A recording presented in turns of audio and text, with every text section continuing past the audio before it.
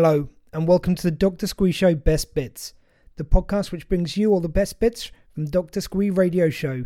If you want to catch it live, please listen every Thursday, 9pm till 11pm, or in the new year in our new time slot from 8pm till 10pm. And if you listen live, you can hear all the music which we don't have the rights to play on the podcast. But for now, please enjoy this.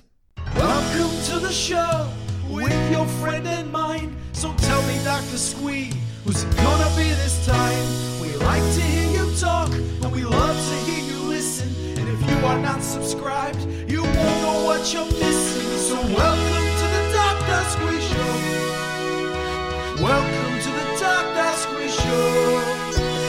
Welcome to the Dr. Squee Show. Headphones up. Here we go. Hello and welcome to the Dr. Squee Show. I'm Dr. Squee and this is my show. We've got a great one coming up for you tonight. So first of all, I speak with our station manager, and you'll just heard him on his own show right there on the Bear. It's, of course, Al Galpin, and he's going to be talking about the Bear, how it came to be, and of course the future plans for this here radio station. We've got Anuvab Pal, who's the stand-up comedian. He's all the way from Mumbai. I spoke to him earlier on the year, but we've never got around to broadcasting this interview until now. And he speaks about co-hosting the Bugle podcast, how he helped found a stand-up comedy in India, and so much more. It was absolutely a great chat. We're going to kick things off in a moment with our first tune. We've got a few tunes tonight. Oh, and also, of course, we've got the big question of the week, and that is, where have you travelled for Christmas? So tell us about where you were able to travel to in better times than these. It's kind of meant to make us think of the good times. Hopefully it's not bumming everyone's shit out. But anyway, before we get to the tunes tonight, I heard just before we went on air that sadly Jeremy Bulloch has passed away. Now, for anyone who doesn't know who he is, he played Boba Fett in the original Star Wars films, a character which meant so much to so many, recently brought back in The Mandalorian. And I got to meet him at a con once, and he had guest appeared in Doctor Who and a number of other TV shows, but I just never met anyone who's so kind, so open and free with his time. And unfortunately, we haven't had time to pull the interview which I did with him out of the archives, but he was just one of those lovely people you meet at conventions, and everyone else who I know who met him never had a bad word to say. But look, on to happier things now. I'm going to kick things off with a tune requested by my dear Lady Nicola, and she asked me to play Sweet Dreams by Marilyn Manson. So here we go, headbangers.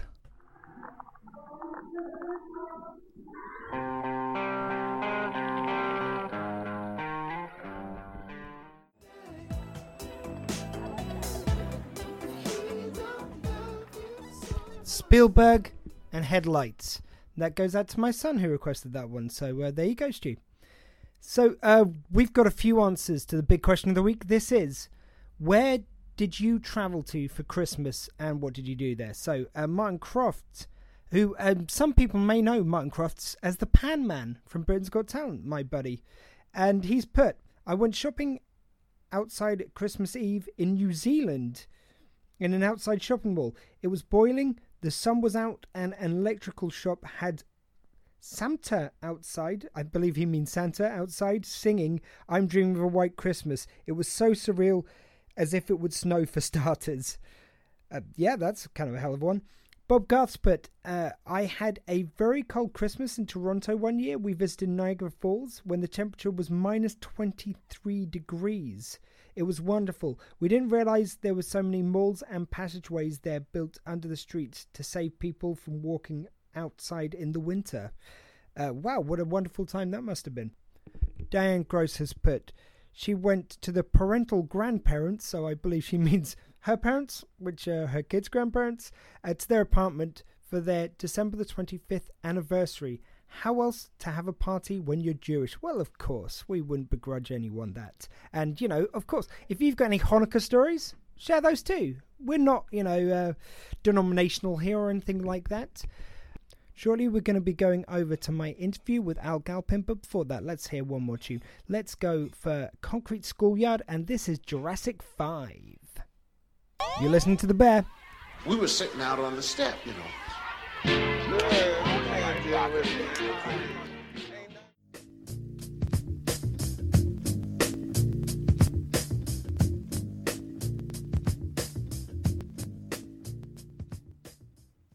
now joined by our CEO, our chairman of the board, the head honcho here at the Bear Radio.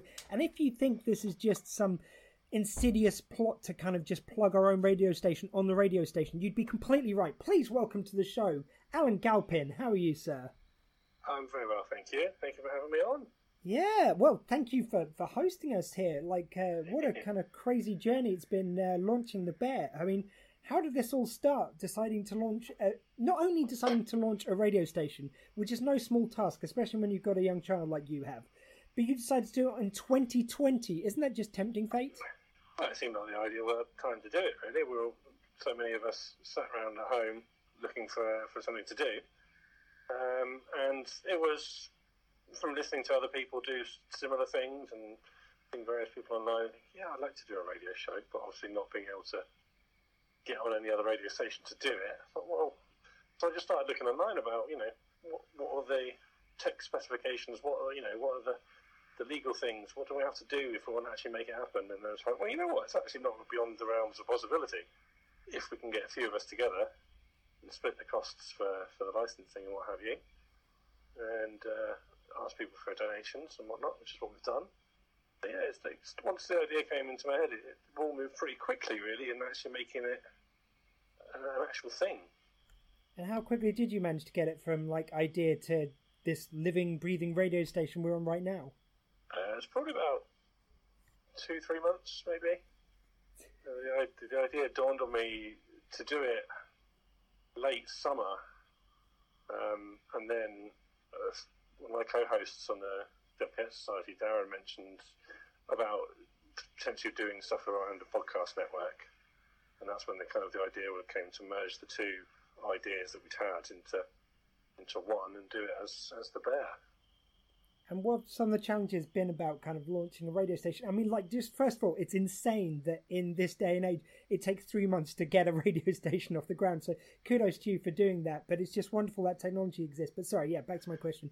Yeah, it could literally, you can get up and running in a day if you really wanted to. It's just, for us, what took the time was to lay the groundwork, get people involved, and also raise the money to pay for the music licensing. Which we're having to do, and which we're still having to do, because one of the licensing is paid up till November. The other one then is due, in January. So if anyone listening wants to keep this show on air, head to the website, click on the donate button, and give us a couple of quid. Will really help to pay for that next license. That's all it pays for. That's the only running costs. Yeah. The monthly costs of the actual streaming is something that I can pay for. It's just the licensing. Just need a little bit of money to pay for the licensing, and then we're all good. That's where we are. Yeah, it's worth saying we are not-for-profit radio. We're just doing this for the love of radio and for the love of bringing entertainment to the people. And, obviously in my case, the love of my own voice, but that's another story. So, Al, just tell us a bit about, the wonderful lineup on the Bear and kind of how many shows you've got going on now. And, I believe you do 100 yourself. Well, I was. I'm cutting that down. But yeah, there's a few. We've got, I'll tell you as well, what we're happening in the new year is that things are going to move around slightly so that every night is kind of similar. So what we're going to have is start of the evening every day will be at 6 o'clock with the wonderful Faiza Hakeem, who does a pop vinyl show where she plays some great pop and indie music and also talks through entertainment news. She does that 4 nights a week. And then from 7 we'll be having an hour of specialist music show. So it might be Northern Soul, it might be country, it might be something else. It'll be a bit different each night. And then from 8 o'clock, that's where the kind of the live shows start.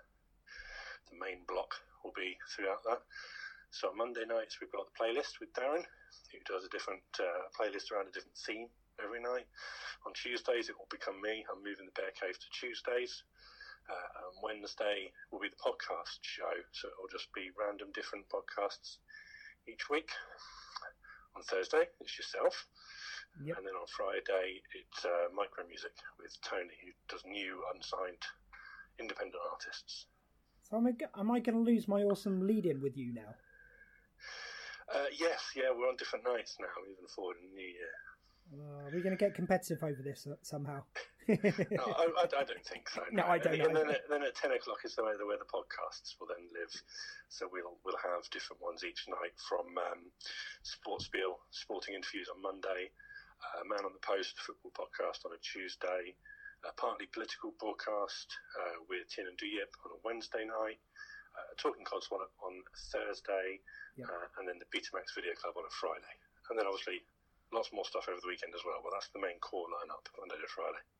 Wonderful. And yeah, we should say while we're here, on our last kind of show being bumper to bumper, we're going to actually do a mashup show on New Year's Eve. Going to be pre-recorded actually for the next couple of weeks. Christmas and New Year's we're going to be pre-recorded, certainly for the Dr. Squeeze show on Thursdays, just because it's Christmas and New Year's, and might want a bit of time off over that period. So pre-recording a couple of shows. New Year's Eve though, you and I are going to sort of do a big mashup show. Absolutely, yes. It's kind of a big finale of us both being on the same night. So we thought, why not? Let's get involved, make it one big show, and make it extra special.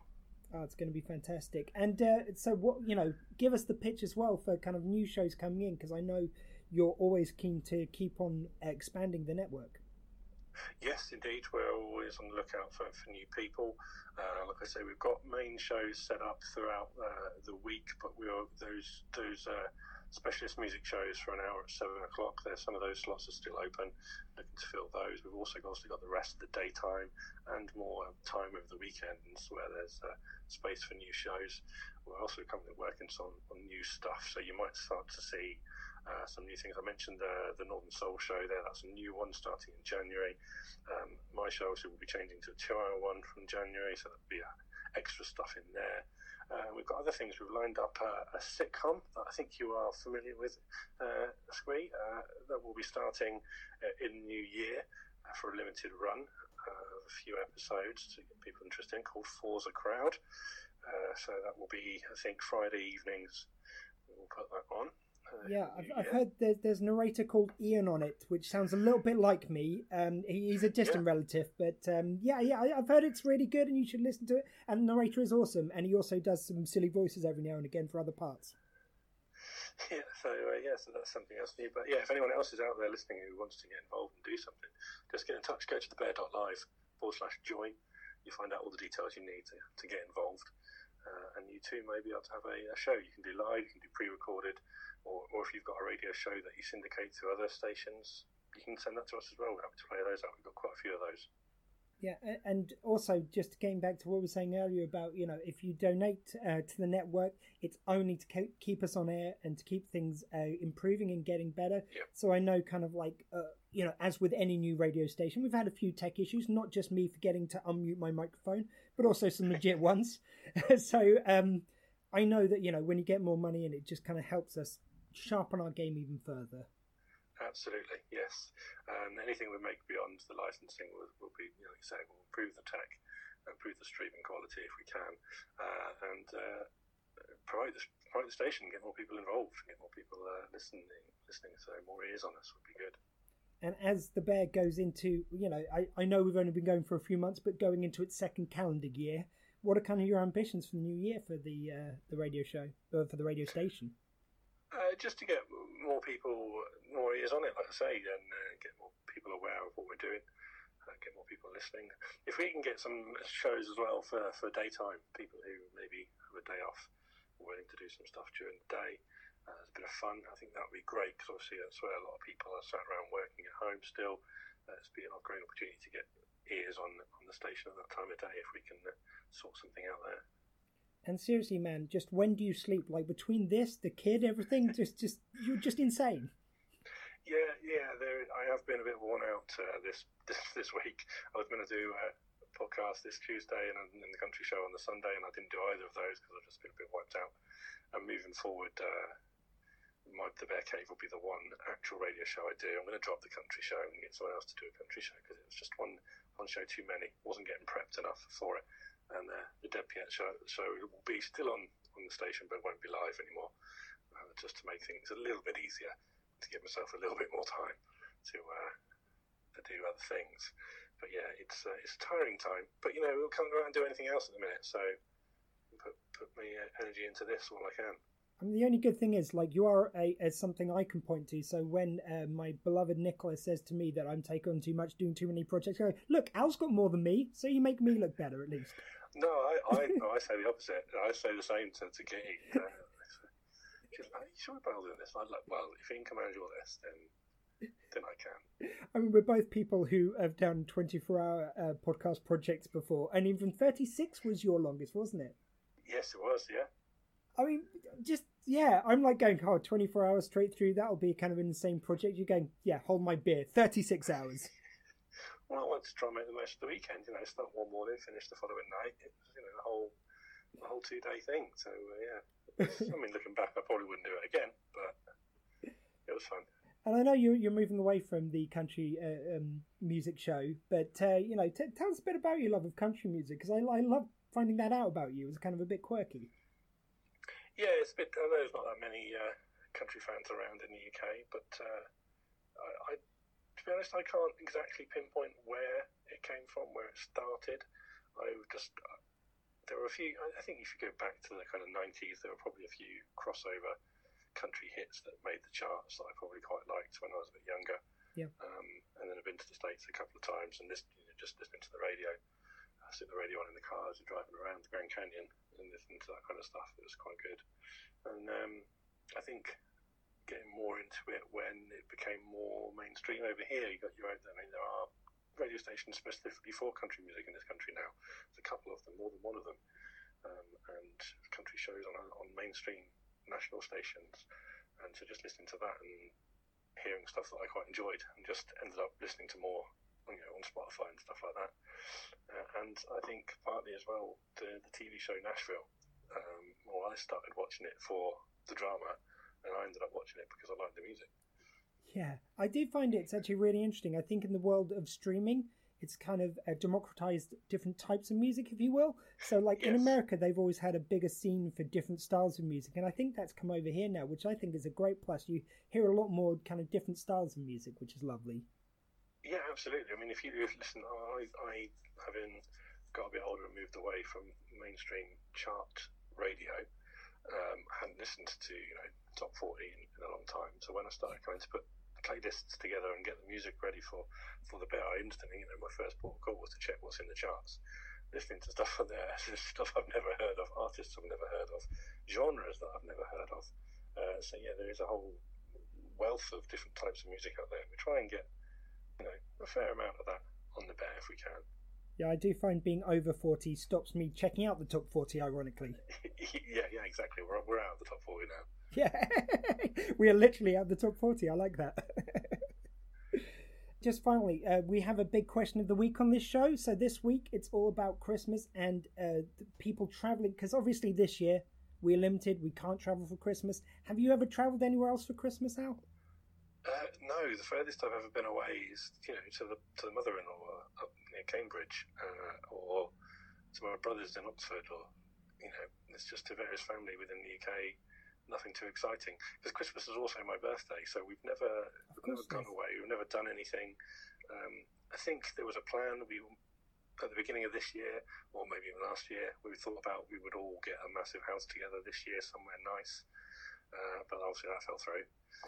So, I'm sorry to say that I don't have an answer for you on that one. Actually, it does remind me of a great Christmas story that involves you. One year, I was walking to my mum's in Romsey from Southampton. I thought, look, you know what? What a wonderful thing to do with my dog as opposed to doing the usual walk with Dottie. I'll walk her to my mum's in Romsey. And you went past in the car and beeped your horn, and I waved to you. And I messaged you later on Facebook, I think, to say it's like, right, I stood on the side of the road just for your Christmas and birthday, just to say hi. Yes, that was very nice for you to wave us out of town as we were going. I think that's when we were going up to Oxford. Yeah, I mean, I've blown it now, but I was trying to pretend like I was going up and down the common for hours before you went past. Well, Merry Christmas, Al. Thank you very much for popping on. You too, mate, and we'll speak together and we'll get ready for New Year's. Awesome. See you in New Year's. Thanks, Al. Oh, by the way, really. Al, do you want us to play you out with something? Oh, you know what? Go on then. What do you fancy? It's basically my favourite song of all time. Huey Lewis and the News, Power of Love. Oh, I've always got time for Huey Lewis. Here is Huey Lewis and the News, Power of Love, brought to you by Al.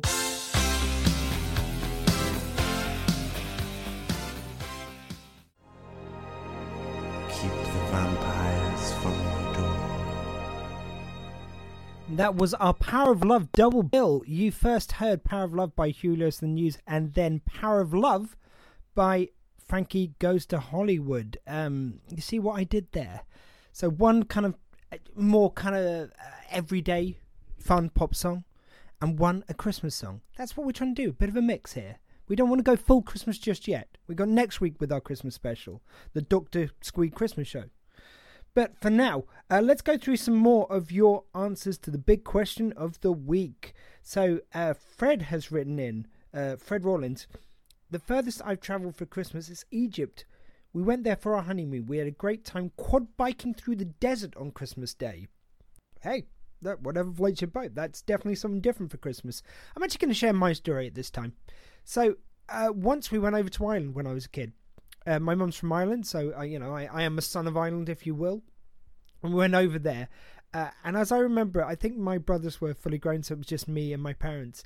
But my parents forgot the presents, or more precisely, my dad forgot them, and suddenly realised when he was at the airport. So it had a mad dash around, I think it was Belfast Airport, quickly grabbing up some duty-free stuff.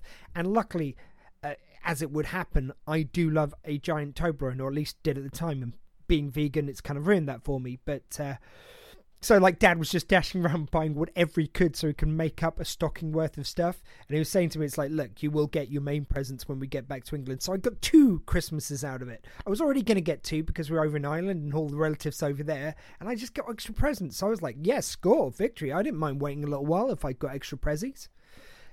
But please do write in. Let us know if you've ever travelled anywhere for Christmas. But in a moment, we're going to go over to my interview with Anuvab Pal.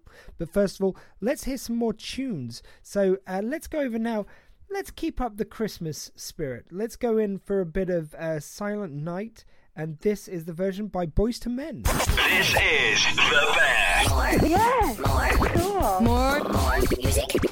Non-stop, commercial-free music. Bringing everyone awesome radio. The Bear.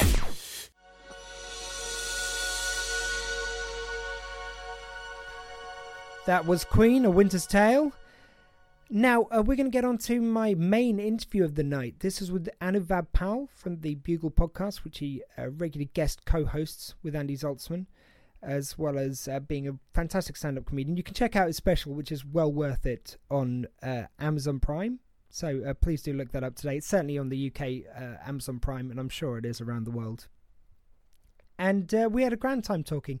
This was recorded. You're probably sick to death of me saying about it, but you're nearly at the end of these interviews from Squeefest, which was a 24-hour podcast we did for charity, for NHS Charities Together during COVID times. We want to do a little bit to help out. And the link, which is in this interview, is still live, even though this was recorded a few months back.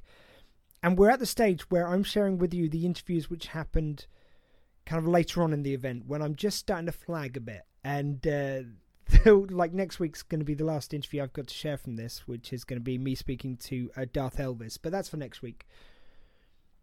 And at this kind of 8 a.m. mark, because we started at 2 p.m. and we're going through to 2 p.m, this is, like 16 hours in, whatever it works out as.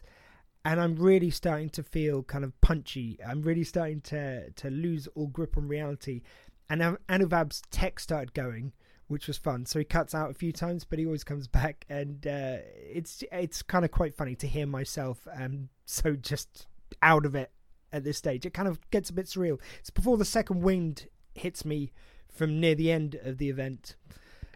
But like Anuvab's great. He's just got such an interesting take on things. I think I love the fact that where he, we were doing this over the internet and he was in Mumbai. You'll hear me mentioning Facebook Live. That's just because that's what we streamed on, as well as Twitch. And he's just always got a different take on things that I might not have thought of. And we had a really interesting time. We talk about kind of statues being toppled and the relevance of them in this day and age. Talk about a few of his earlier stand-up gigs, given that stand-up wasn't a big thing in India when he started, and so much more. It's just a really great time. But without further ado, here is my interview with Anuvab Pal. I am now going to welcome my next guest. He is a stand-up comedian. He's got a special on Amazon and also a sitcom on there. And he guest stars on The Bugle. He's a wonderful comedian.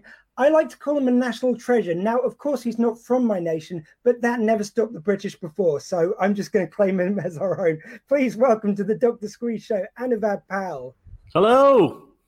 Hello, sir. How are you? How are you? I'm starting to lose my voice now. I'm not going to lie.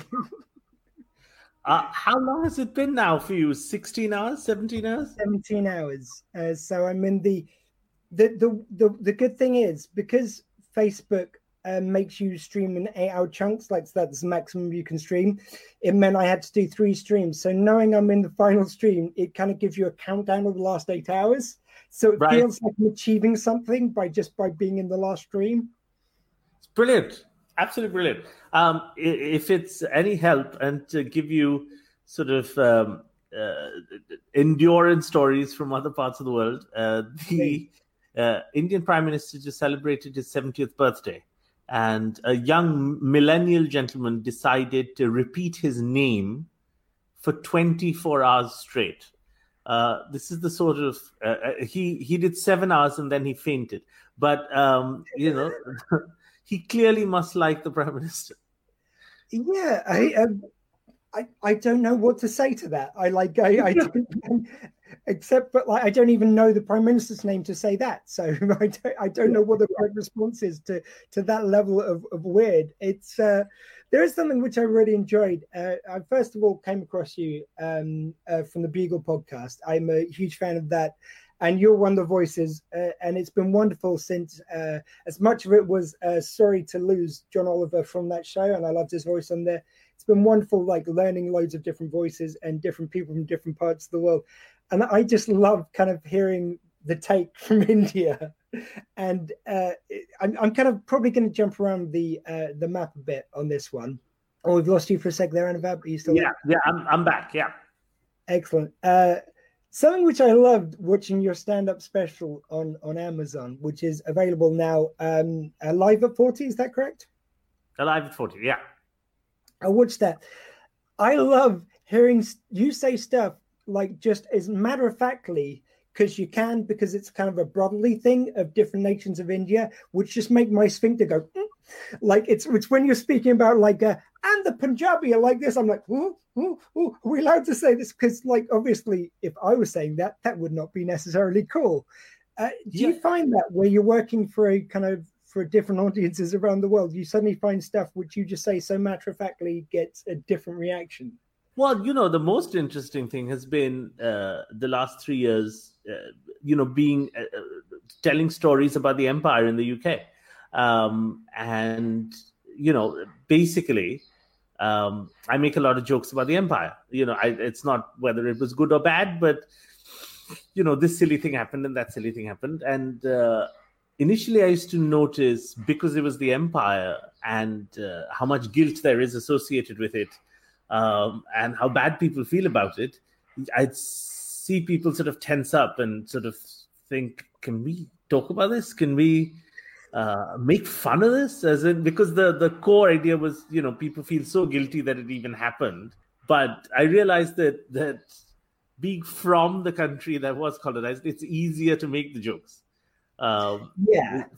Yeah, I mean, there's a lot of kind of like things which people complain about stuff they're not allowed to say. And it's just like, I mean, I think it's just a position of power kind of thing. Like, people who looked a lot like me, who are my sex, who are my sexual orientation, who are all those things which I am in the Venn diagram very heavily of, were not very nice people in history. So there's a reason probably why it's not the best idea for me to say certain things off the bat. Are you there, Anuvab? You've frozen for a second, sir. The pleasures of live TV, ladies and gentlemen. I mean, I'm really quite lucky that there has been the few hiccups there have been along the way here. Like, generally, things could have gone really a lot worse.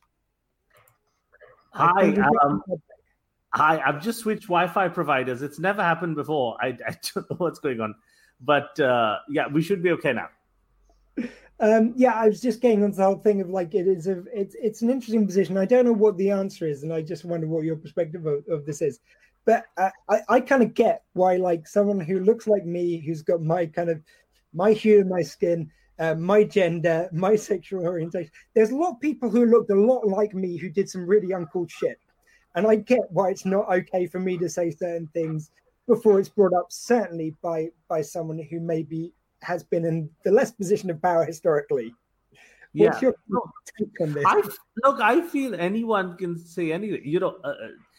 I feel anyone should be allowed to say anything. Like, just because 200 years ago some people, did a thing about colony, does that mean no one can say anything ever in a very different world? I don't know. I'm not a big fan of, like, I think if someone has experience and knowledge about a thing and has an interesting perspective, why should it matter where they're from? Like, it's not like if 200 years later someone is making a joke about the British Empire, that person was responsible for the British Empire. I actually have a relative. I have my cousin is married to an English gentleman whose family was they were generals during a mutiny in India. And when they were getting married, he was very worried that he'd come to India and, they'd remember that because his great-grandfather was a general who was responsible for some sort of massacre. And he was really sort of worried, and he came to Delhi for his wedding and no one gave a shit. Nobody remembered. They were just like, yeah, do you love this girl? Why'd you love it? And he was like, does no one care about history? And the point is that he always obviously carried this burden. And of course, some horrible thing has happened in history. But we're in 2017, we're in a garden in Delhi, no one cares. He's getting married, which is not to say that historians shouldn't write about it. But I think comedians, right, they should tell whatever stories that they want to tell.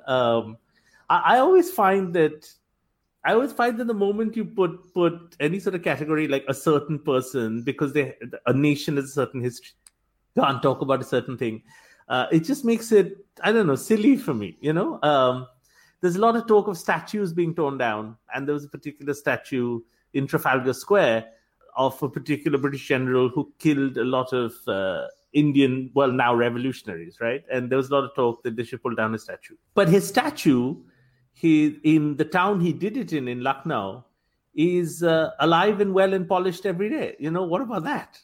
Like, clearly the people he did it for have a statue for him. So what the hell is going on?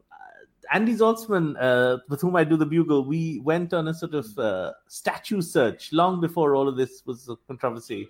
We did a little thing for Radio 4 where we tried to find statues of the empire, both in Calcutta, which is my hometown, and London, and tried to see, who remembers what. And most people we asked in London had no idea whose statues they were. They had no clue if the person was a good person or a bad person. And similar in India, they had no idea why there were random statues of Englishmen in different street corners in India. They had no idea who they were. They figured they must have been important. So, it gets muddled up. So I don't know. I could be wrong. But I just sort of feel, I realize that the current political climate says not everyone can say everything, but I feel one should. Why shouldn't they? It's interesting. I mean, the one thing which that says to me about statues is they should be taken down, not for the offense, just because they're not doing their job. No one knows who the fuck they are. Let's just get rid of them. They're just useless at this stage. Yeah. Yesterday I read something that William Dalrymple had written saying that there should be like a statue museum. So like if you were like a famous colonialist or a slave owner or, something like that, people should go to the museum and get the whole history of who you were. So you were probably a great philanthropist, great scholar, linguist, but also, were involved in a small-scale massacre. Like that should all... Oh, Anuvab, are you still there, my friend? I feel like this might be an interview in chunks, people. This might be like we'll have a section. We'll talk for a bit. The Wi-Fi will go out on Anuvab. Then he'll rejoin. We're going to get this interview in bite-sized pieces. I've had worse things happen in life in general, in this last 24 hours. We tried to play a game last night, and it just kept on cutting out. Last night, whatever it is. Let's bring a comment from the floor while we're waiting. Thaddeus Howes, we build monuments to forget history. Probably true. I mean, I want to say more, but I want to wait for Anuvab so I can talk to him about it. But to say, bite-sized interview. Everything's just surreal right now. What can I say? He'll be back in a second. It's all good. Hope you're all enjoying this at home. I hope you're having a good 24 hours. By the way, justgiving.com/squeefest if you want to donate to the NHS and help the people fighting on the front lines of COVID. It's a funny old 24 hours. That's all I'm going to say. Yeah, it's kind of the moment where you could just power through if you just have a conversation with someone like me and Anuvab there. That was very nice. And he's back. Really sorry. I don't know what's going on with the Wi-Fi today. Normally, the Wi-Fi is really bad in India, but shockingly, during the pandemic, it's been quite good. I was able to do a full play last night for the Soho Theatre in London, which was live. And I don't know what's happened this morning. I think maybe the Indian Wi-Fi has something against the NHS. I have no idea. I was saying it's wonderful. We're going to have this great interview, but in bite-sized chunks. It's just going to be a little bit. And out about Wi-Fi breaks up. Yeah. A little bit. Give you some time to digest, and we'll go again. Correct. Deep, heavy topics. Exactly. Yeah. We'll give you some time to get the mental sorbet going in between courses. Yes. Good as plays as any. What was the play you were doing, sir?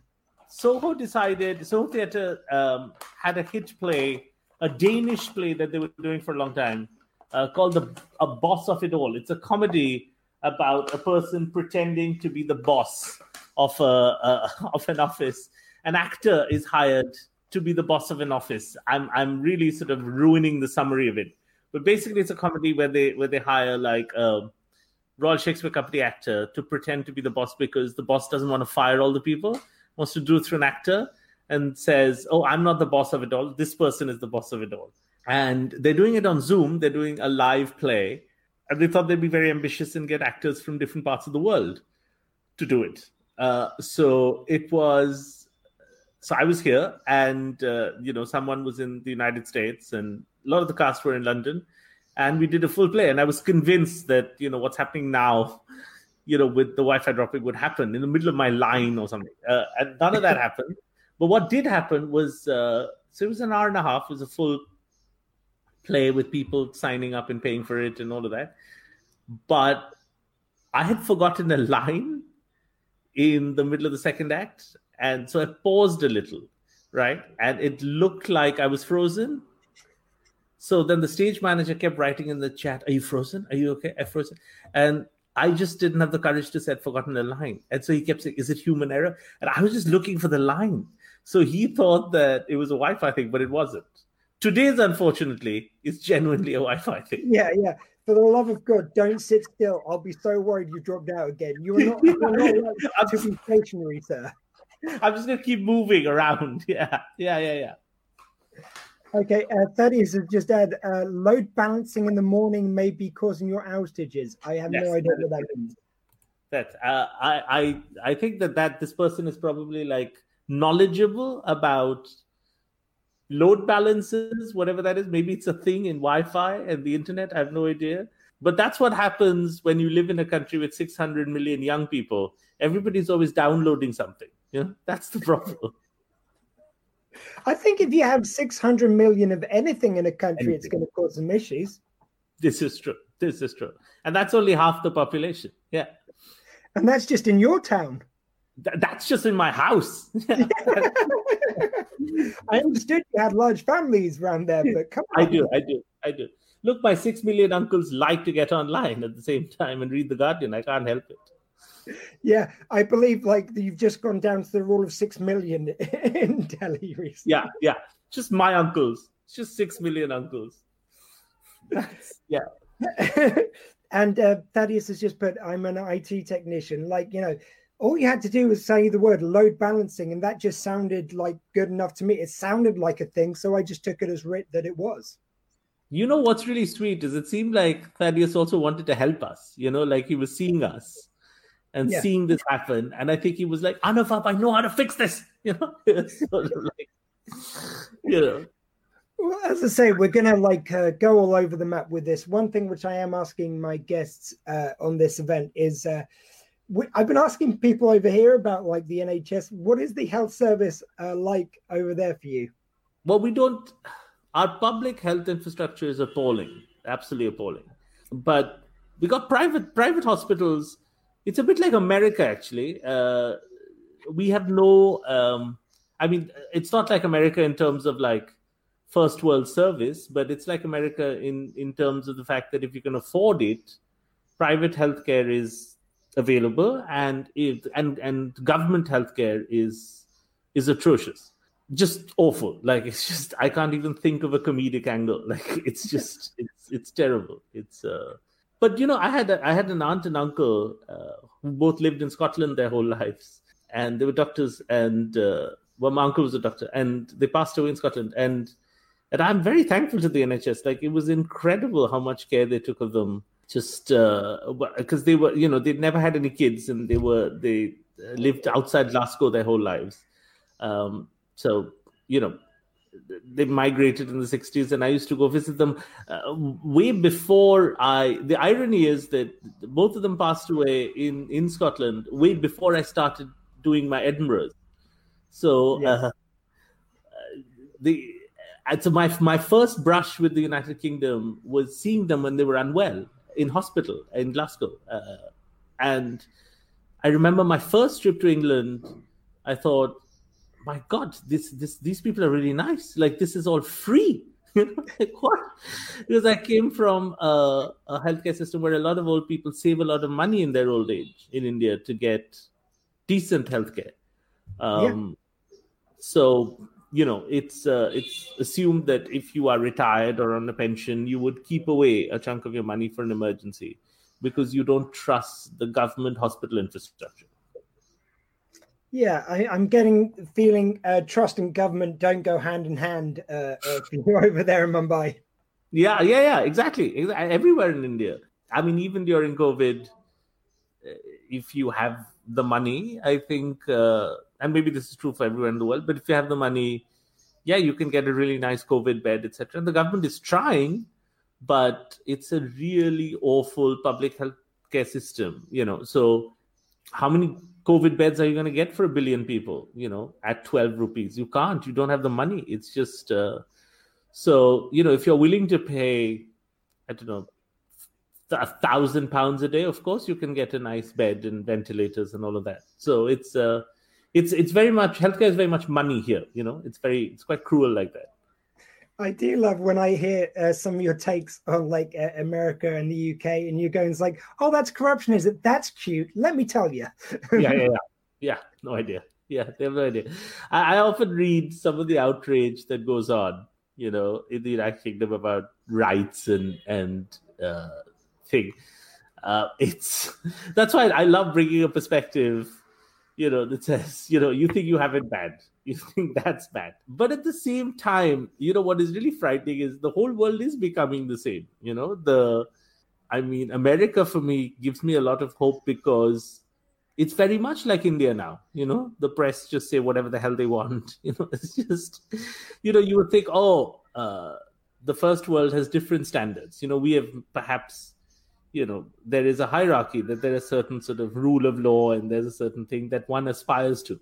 But now, fortunately, the whole world is become like that, where you can say whatever you want. It's just false information, no respect for rule of law. It's so you think to yourself, maybe the whole world is India. It's almost like a goodness gracious me sketch.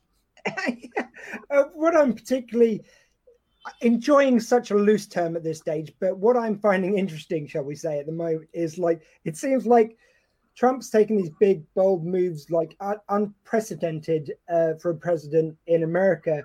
And it's almost like Boris Johnson sitting back with a bag of popcorn going, yeah, I'm having some of that. Yeah. Oh, yeah. Let's try that. I think you'd enjoy this. Boris Johnson is very popular in India. And I'll tell you why. because I think that there is a certain kind of notion that the Commonwealth has of an Englishman. I think they get it from the movies. They get it from, someone who's very erudite, disheveled hair, well-spoken, jokes, like a person, like a Basil Fawlty, like a person you'd find in like a Victorian novel, like they have this notion that an Englishman is, so they're not really listening to him. So they think that he's very funny, that he's saying these things that sounds like an Englishman, like out of something from 100 years ago. And they say, oh, we recognize this. This is so English, so they don't realize how different the world is and how cosmopolitan Britain is, and how just saying words in a bombastic way, in a very erudite manner, is not going to solve 21st century problems, right? Yeah. But they like that. They somehow like the fact that, and I'm quite astonished by that. Like, regardless of what my own politics is, I'm quite astonished by the fact that, it's almost like he's playing an Englishman from the movies, and people love that. It's like, in fact, it feels even once removed from that. Between him and Jacob Rees-Mogg, it's like someone's taken a stereotype of the British, and they described it to someone, and they've written them. Yeah, exactly. Like, how you'd have a Bond villain or a villain in the Hollywood movie, or, like you think, oh, this is an Englishman, he's wearing a double-breasted suit, he's going for a walk, his son's name is Thaddeus or whatever, it's just, Maximilian. You just think the whole thing seems like out of a film, like you think there's no acknowledgement to the present and how sort of thing it is. So, and the world likes that. I think for some reason, like my parents, for example, that generation, they think, oh yes, Boris Johnson, he speaks so well, he's so educated, because they're tied into some notion from some 100 years ago. Well, I've got to this point in this event, like 17 and a half hours in, whereby everything seems a little surreal. Like, I have to judge things by, well, is it reasonable to think that something's happening, or I'm just imagining it at this stage? And it's given me great comfort. Like, is it reasonable to believe that our Prime Minister is described on Wikipedia as having at least 5 children? That can't be real. I've imagined that. That's all that's happened. Yeah. This is all one big hallucination. Donald Trump's the president of America. That didn't happen. What am I thinking? Oh, I'm going to wake up from this and feel so silly. Yeah. It's just lack of your sleep. It's nothing else. Yeah. None of these things are true. Yeah. You have nothing to worry about. Gordon Brown is still your prime minister. he solved the economic crisis. That's what's going on. I mean, look, if I'm going to imagine, I might want to go further back. Yeah. Lloyd George. Yeah.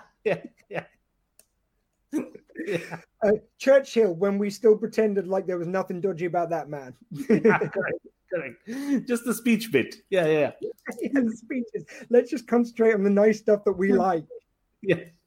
What I hear as well, it's the whole idea that, like, it gets back to statues, that we can't imagine that anyone who was useful and good for a war situation and did win for us in World War II can't have anything bad about them. They have to be just one thing. They can't be a complex human being.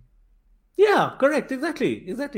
I did a little thing for Radio 4 when this whole Churchill controversy was going on. I went around and asked a bunch of Indian people if they really hated Churchill, and most of them didn't. They didn't, and they did not hold him responsible for the famine, which, of course, he was directly responsible for. Of course, he did it, but he also gave great speeches, and he also did all those things. And not that should be forgiven, but which of us haven't, don't have some side to ourselves that is horrifying, Yeah.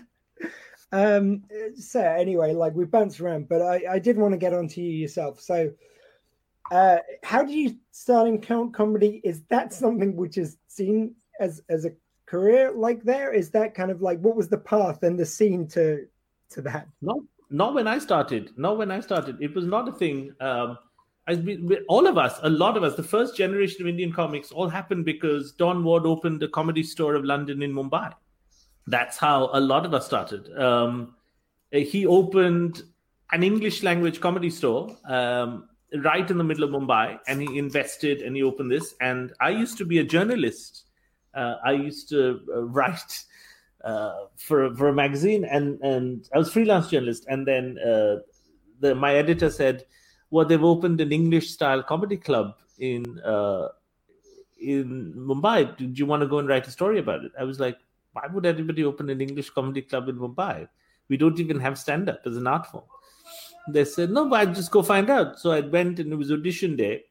And I remember meeting Don, and he said, yeah, it's lovely, but I'm not, I was short of people auditioning, so I'm not going to give you any article till you audition. I said, but what? Yeah, I'm not here for whatever. And he said, no, I want you to audition. So I did. And initially, the whole plan was to fly down English comics every weekend. So, I got to see some people that, like in any other context, would just not be in India, like Mickey Flanagan. Some big names. Alistair Barry came down. Paul Thorne. Like endless set of, like, Paul Merton was down. The Comedy Store Players.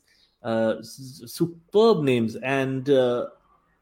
And then he put me on for 5 minutes. And initially in Mumbai, the reaction was really positive, right? Because people were like, what the hell is this? So for the first 6 months, it was like a fabulous city thing. You go and listen to English comedy in this niche sort of venue, which looked exactly like the Comedy Store, 300 people. And then I went in to do 5 minutes, and then he said, do 10 minutes. And I was like, oh, this is not going to be anything. This is not going to last. How many Indians are there that's going to listen to pure English comedy for year in, year out? That's not going to be a thing. So I could just be a journalist by day and keep doing this. And I was completely wrong in that the whole comedy movement exploded in India. Interestingly, and I suppose it's only fair, more local comics talking about, like, local stories became a thing. Also, it became expensive to fly down British comics every weekend. So the whole thing became an Indian comedy space, in that a lot of people who were not comedians suddenly became comedians and are now household names in India. And all because Don started that club. And slowly English comics stopped flying down, and the whole thing was run, as like an Indian comedy club. Then the club shut down, but accidentally they had created like 20, 25 comedy names. And then some went on to YouTube, some went on to film, TV, but it became a movement. And to this day, I don't understand how. Like, every day I tell myself, this is it. This is the end of it. This is not a real job. This is not, and I said this to Don as well. I said, this is not going to last. He said, are you kidding me? This is like London in the 60s. Of course it's going to last. It's going to, and everything he predicted, that there were going to be breakaway factions, people would fight, and the club would shut down, and new things would happen, and social media would be the new place, and all of that happened. Sadly, the place, there's no Comedy Store anymore, so I don't know where the next generation is going to come from, because all of us will be dead soon. But but that first generation, yeah, we're thankful to the Comedy Store. I make it sound like a war, don't I? The first generation of soldiers. First generation, or whatever, the first lot of us in 2010. That's where it happened. And, if there's anything I've learned from COVID, like, you just have to compare anything to a war to get what you want. That's just... Yeah. We're in a battle. Yeah. Frontline workers, like, I fall into using these terms as well. So, yeah, it obviously works. But it's like, if I understand anything, though, when you told your family they would have been beaming with pride, an Indian family, about one of their own going into stand-up. It's doctor, then stand-up comedian, I believe. Interestingly, my father, it's more, so it has something to do with them being Indians, but my father's an entrepreneur, so he doesn't mind people taking chances, right? Cool. But what is interesting is that my father has no notion of the arts, so it's so he's not so much like those Indian fathers that are like, oh, you have to be a doctor, engineer, because he himself was not from a professional background, a salaried background. He started his own business. So he was always a risk taker. So he's up for risks, except he's not from the arts. So he doesn't really think or know that the arts have any money. I have been doing this 12 years for a living. Every day he asks me, is there any money in that? Like whatever I tell him. I was like, listen, I've got to show up on Amazon. Oh, are you doing it for free? For 12 years, I have lived on my own and had my own life. I bought a house. Nothing. He just does not think that this is a profession. I just did an entire series, a sitcom in India for Amazon. And my dad looked at me and he was like, oh, so it's COVID, so that's not paying, so you're doing it for free? Or I was like, I've for 12 years, I'm doing this for a living. Like, why do you think, why would this whole profession exist for free? Or we'll be watching something. So we were watching, there was this big period drama on BBC One called Suitable Boy, which was shot in India, based on a novel. And we were watching it. It's a massive period drama, right? Big sets, BBC One, Prestige, Sunday night. And my dad goes, these actors, do they get paid? I was like, he has no understanding of how the arts work. He thinks everyone does it for fun and for free. He's a shipping man. He's from shipping. He just doesn't understand this world. So that was interesting for me because he just didn't. He thought that everyone just volunteers or something in the arts. So your sitcom you mentioned there, going viral, I believe. Yeah, so that was the first one we did about a social media company. So Indian social media is humongous just because of the number of people, right? Like Facebook, India is Facebook's biggest market. So we did I was very inspired by The Office and the British Office. And I thought it'd be quite a fun idea to do a show set in an office where you would go in and they would help you go viral. Like it was a social media office where they would teach you the tools of the trade and make videos for you.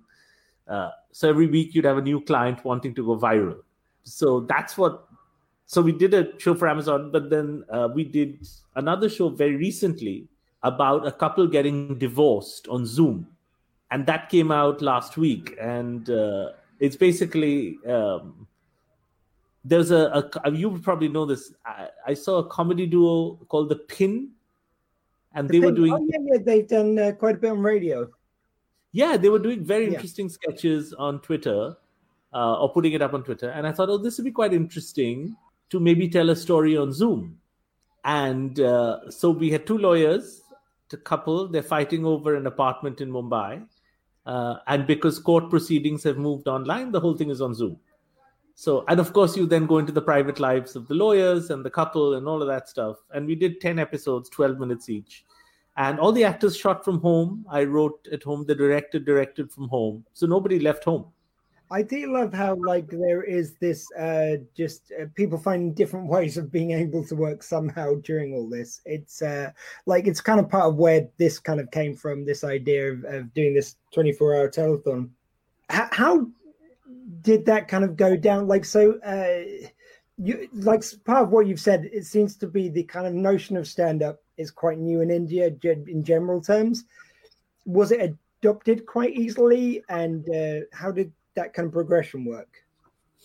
So that's a great question. So initially, people loved it because it's big cities, people loved it. But the moment, if you think about the art form, what is it, right? It's a man standing on stage talking about this, that, and the other, usually naming names and specific places and governments and, like you and I can freely talk about Boris Johnson or whatever, or Churchill. India was not ready for that, right? Like India was not ready for like a comedy roast, for example, where we would just pick on somebody. So there were lots of protests. There were lots of police complaints. There continue to be to this day, police complaints for a joke against a prime minister. I've written quite extensively about this in different publications about how, of course, it's very funny, but now the whole world is taking offense at different things.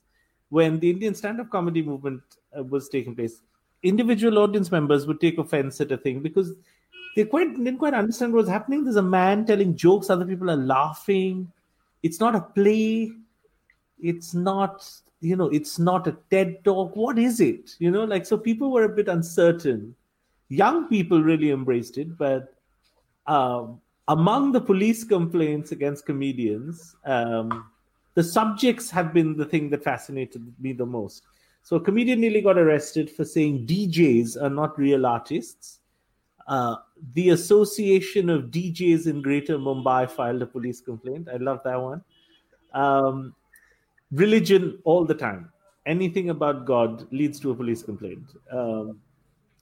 Usually, now there's almost a pattern to this now. Usually there's never imprisonment, but there's a lot of sort of noise in the media. The comedian has to go into hiding for a bit. There are lots of threats on social media, and then the whole thing dies down. Any revered historical figure, any jokes about any revered historical figure, always trouble. Especially if that figure is regionally important. So if he's like an important historical warrior from Mumbai, or, any of that, you do that and, we'll kill you and all of that stuff. So it's been an interesting journey for comedy. But, having said that, there are some people who become millionaires from the notoriety as well. People, their popularity has gone up, So when the whole thing gets forgotten, they're doing the same people, because they've gained 10 million followers on Twitter, are doing, commercials for gaming apps or whatever. So there's the good and the bad. I mean, but it's been an interesting journey. People still take offense, but it's now sort of understood that it's an art form. So now you don't have to explain to people what is going on. In the early days, I remember going to a lot of hotels because we didn't really have comedy clubs and performing. People didn't know what it was. So I remember an old man in Chennai once, after the compare came up and started making jokes, he started shouting, "What is this? What is this?" So that kind of thing happened. That people would put us up in weird sort of venues. I remember once doing a show where a hotel manager said, we think it'll be very boring if stand-up just takes place on a stage. Anyone can stand on a stage and perform. So we thought it'd be great if we put you on a little float on the swimming pool at the hotel. And the interesting thing is, this is a hotel in Delhi, and the swimming pool was circular. So what happened is they put you on this float, right? And it's early days. You've quit your job, so you're like, I'll take any gig. You didn't. So you stood on this float and you start saying, "Hello, good evening, Delhi," etc. And then you float away because it's a circular pool. So you go behind the audience and they're just waiting. And there's a husband, wife, I could hear them. They're saying, "He's coming back, he's coming back." So the float just kind of going around. So that kind of thing happened. Look, there's some benefits to that. You can do comedy in the round. You can just have audience all around 360 and you just float by as you go. Yeah, that's exactly. Yeah.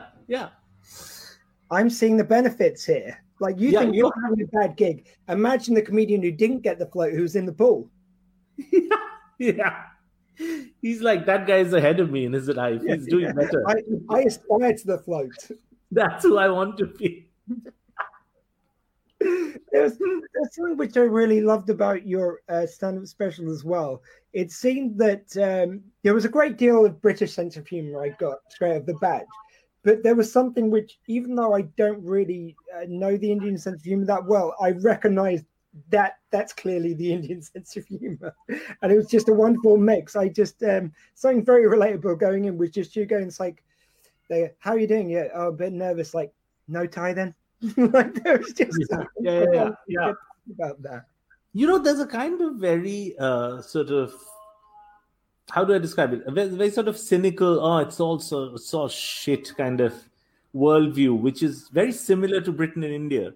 But you don't often see it in the Indian work that goes abroad. Like in the Indian work that goes abroad, in film and TV, you see color. You see a lot of color.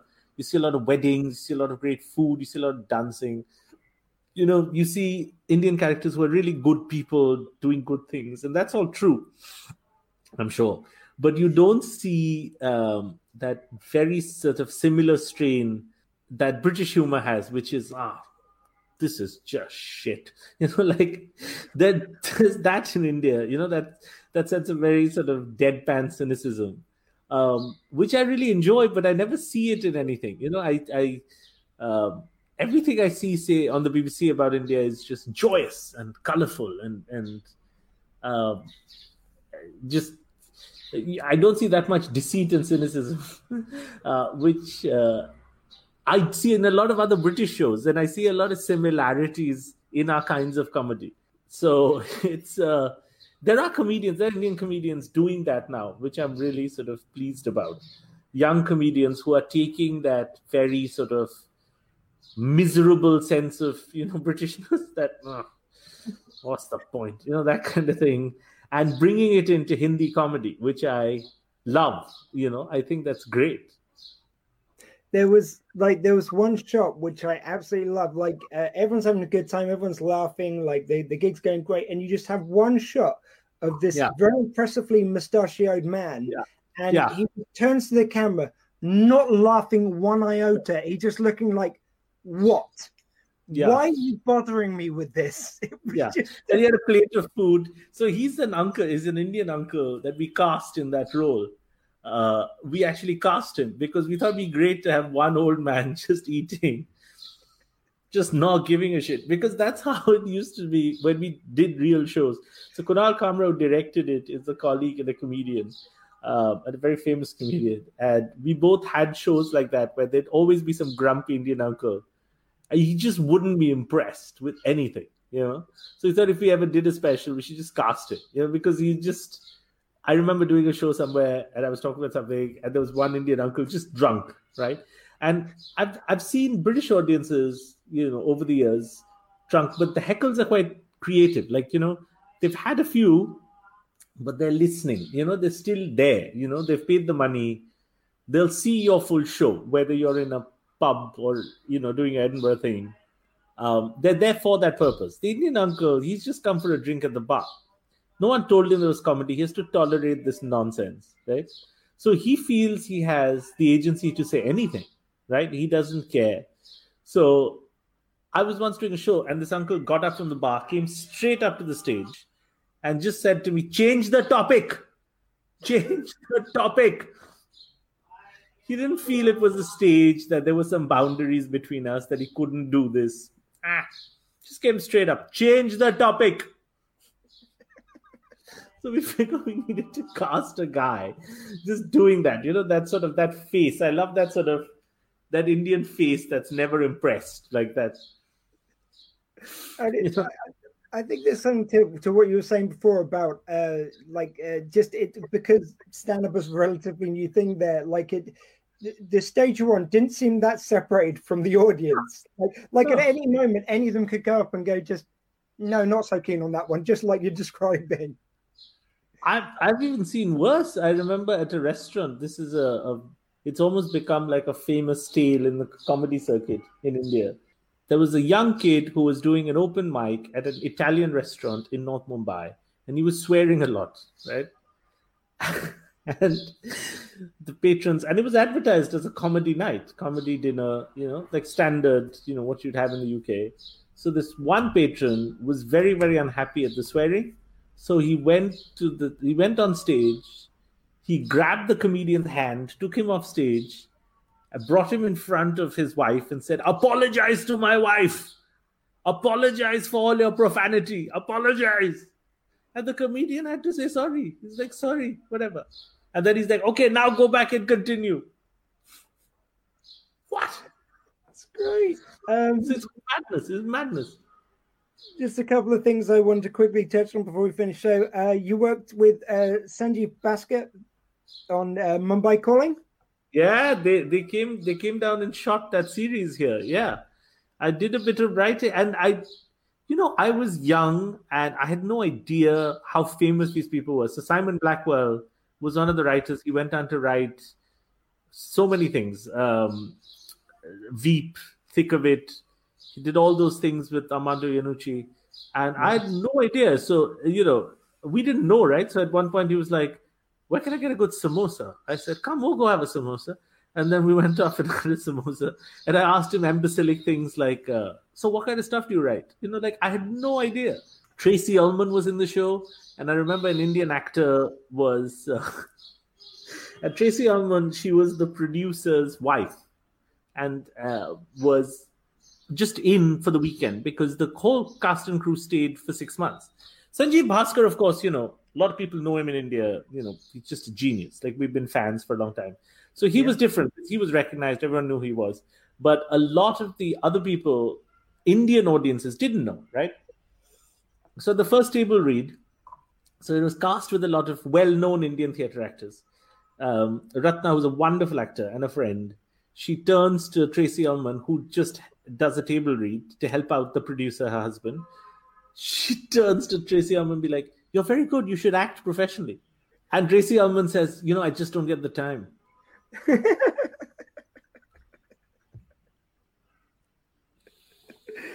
Oh, I love it. And I'm sorry, I've completely lost my train of thought of where I was going for next.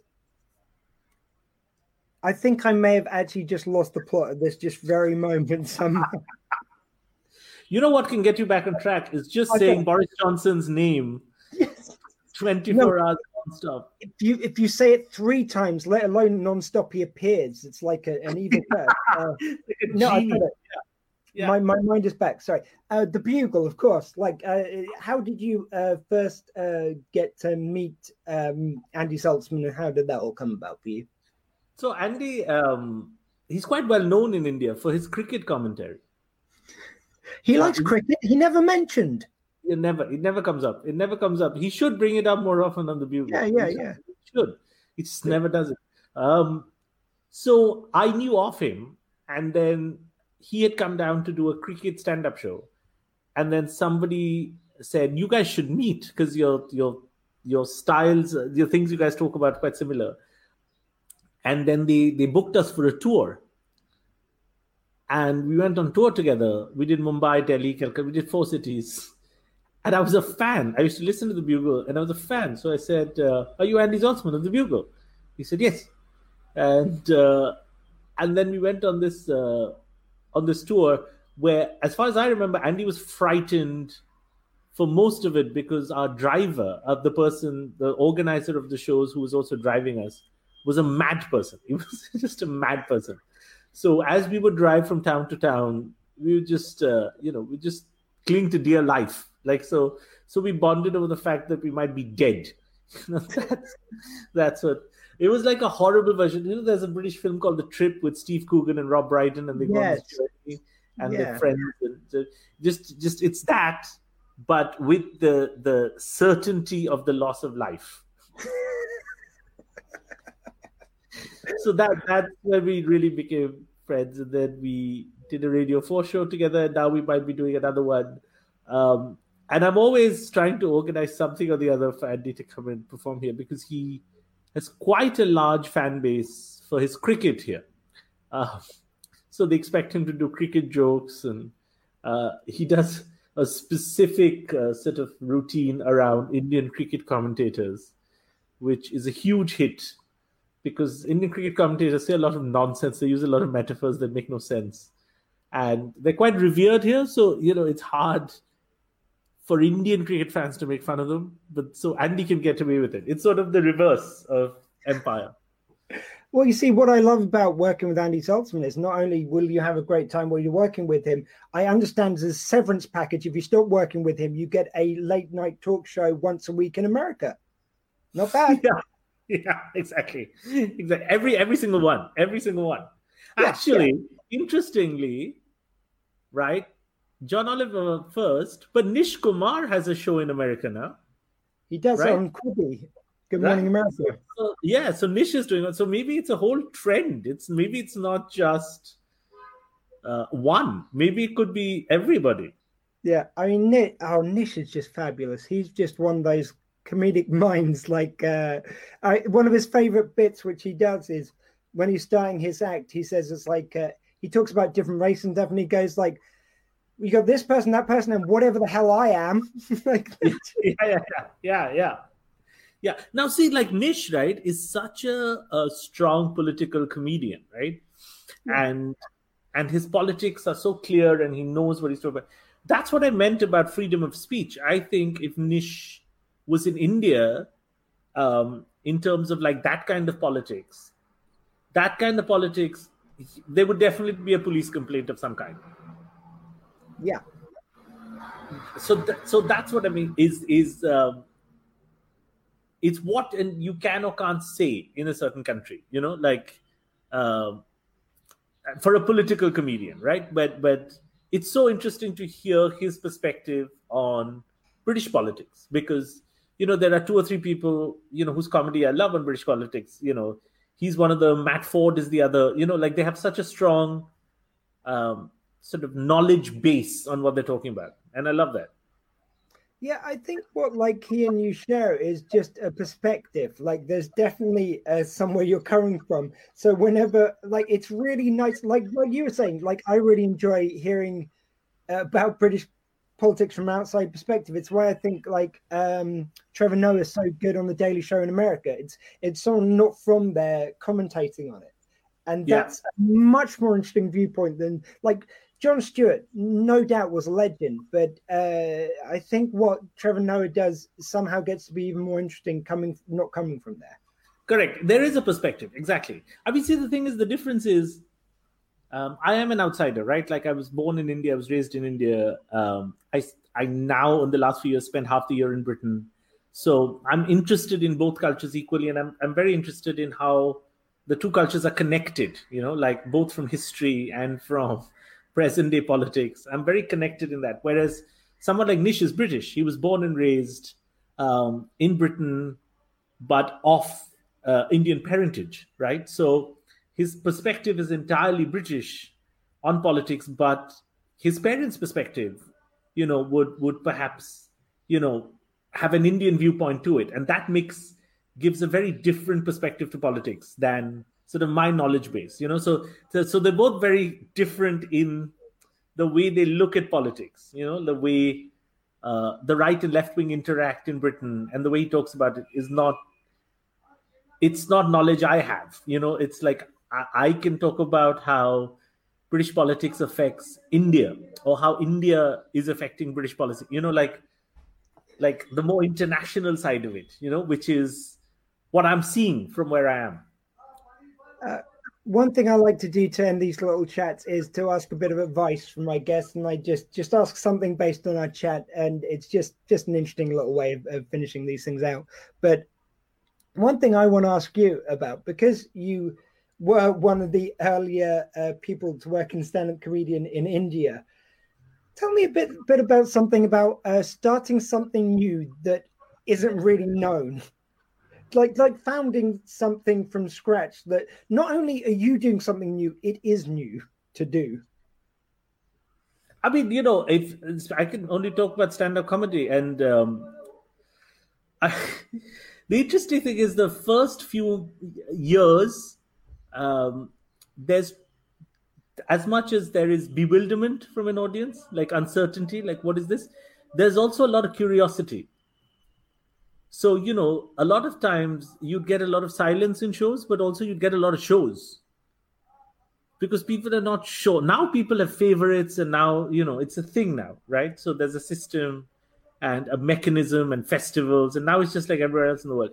Initially, it was the best way I can describe it is, I remember getting a call from a spare parts company at an automobile company in the middle of India, in Indore. And the guy called me and said, sir, last year we had a musician, the year before we had a dancer for our annual Christmas party. We hear that you do something. Could you describe what it is you do? So I said, well, it's called stand-up comedy. You stand up and tell jokes. And there was a pause on the other side, and he said, well, is that it? I said, pretty much. He said, no, I think we'll get a juggler. So, it's a bit like that.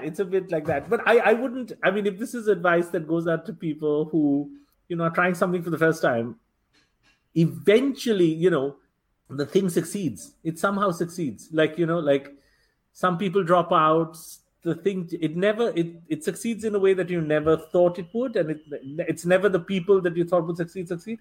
But the art form sustains. I'm just 12 years down looking at stand-up in India. It's not the art form that the Comedy Store started, but in some tangential way, the thing they wanted, which is comedy to explode in India, happened. Yeah. I mean, the one, and by the way, sir, when you come to write your autobiography one day, please make the title, No, I Think We'll Get a Stand-Up, No, I Think We'll Get a Juggler. Get a juggler. Yes. Yeah. I think they got a juggler as well. And I think he did much better than I would have. I think he was a very good juggler. Where do we hire him? No, I'm kidding. What about, have you got anything you want to plug before we go? Sorry? Have you got anything you want to plug before we go? Oh, what do we have coming up? Nothing right now. I do a podcast called Our Last Week on Spotify, where every week we discuss conundrums going on in India with a fellow Bollywood actor, Kunal Roy Kapoor, who's not a comedian. And for anyone interested in odd, awkward things going on in India on a weekly basis, they can tune in if they want. Thank you very much, sir. Thank you for joining me and helping me with my little show here. And I'll speak to you again soon. Take care. Thank you. It's great being here. Please drink lots of water and good luck for the next few hours. And it's fantastic what you're doing. Thank you. Yo, Chuck, what's the move, man? I was on my way up here to the studio, you know what I'm saying? And this brother stopped me. Hi, I'm Dr. Squee, and you're listening to The Bear. Rawr. That was James Dean Bradfield on TFI Friday from many years ago, and it's his version of Last Christmas. But don't worry, if you're playing the game this year, you haven't been sent to Whamageddon. That only counts if it's the original Wham version. And prior to that, you heard Harder Than You Think by Public Enemy. Absolutely barnstorming track. And obviously before that was my interview with Anuvab Pal. Thank you very much, Anuvab. We had such a great time talking, and my voice just about recovered from that 24-hour marathon. We've had one more answer to our big question of the week. That was, of course, where have you travelled for Christmas? Now, Zach Mann's answer was sort of the opposite of what I asked, but I'll allow it. He's put 2 places we didn't visit were the Philippines, since no one goes home there for Christmas. Apparently that's where his what he calls She Who Must Be Obeyed is from, because the tickets cost too much and the airlines are full. And the other is the UK, because the space aliens are always invading the UK during Christmas. Yes, if you watch Doctor Who, you'll know that to be true. We've got a couple minutes left. Look, let's just try and quickly sneak in one extra track, just for you guys. This is Lizzo, Good as Hell. I do my hair toss, check my nails. Baby, how you feeling? Hair toss, check. Baby, how you feeling? And just like that, guys, we are out of time. I'd like to thank my guests this week, to Al Galpin, of course, our station manager, and to Anuvab Pal, the wonderful stand-up comedian. And I'd like to thank all of you for listening and writing in. In a world, of course, where you can be anything. This week, remember, be kind. I've been Doug Squee. That was my show. I'm not trying to win. I'm not doing this because I want to beat someone, because I hate someone, or because I want to blame someone. It's not because it's fun. God knows it's not because it's easy. It's not even because it works, because it hardly ever does. I do what I do because it's right, because it's decent, and above all, it's kind. It's just that. Just kind. Hey, maybe there's no point in any of this at all, but it's the best I can do. Why not? Just to the end. Just be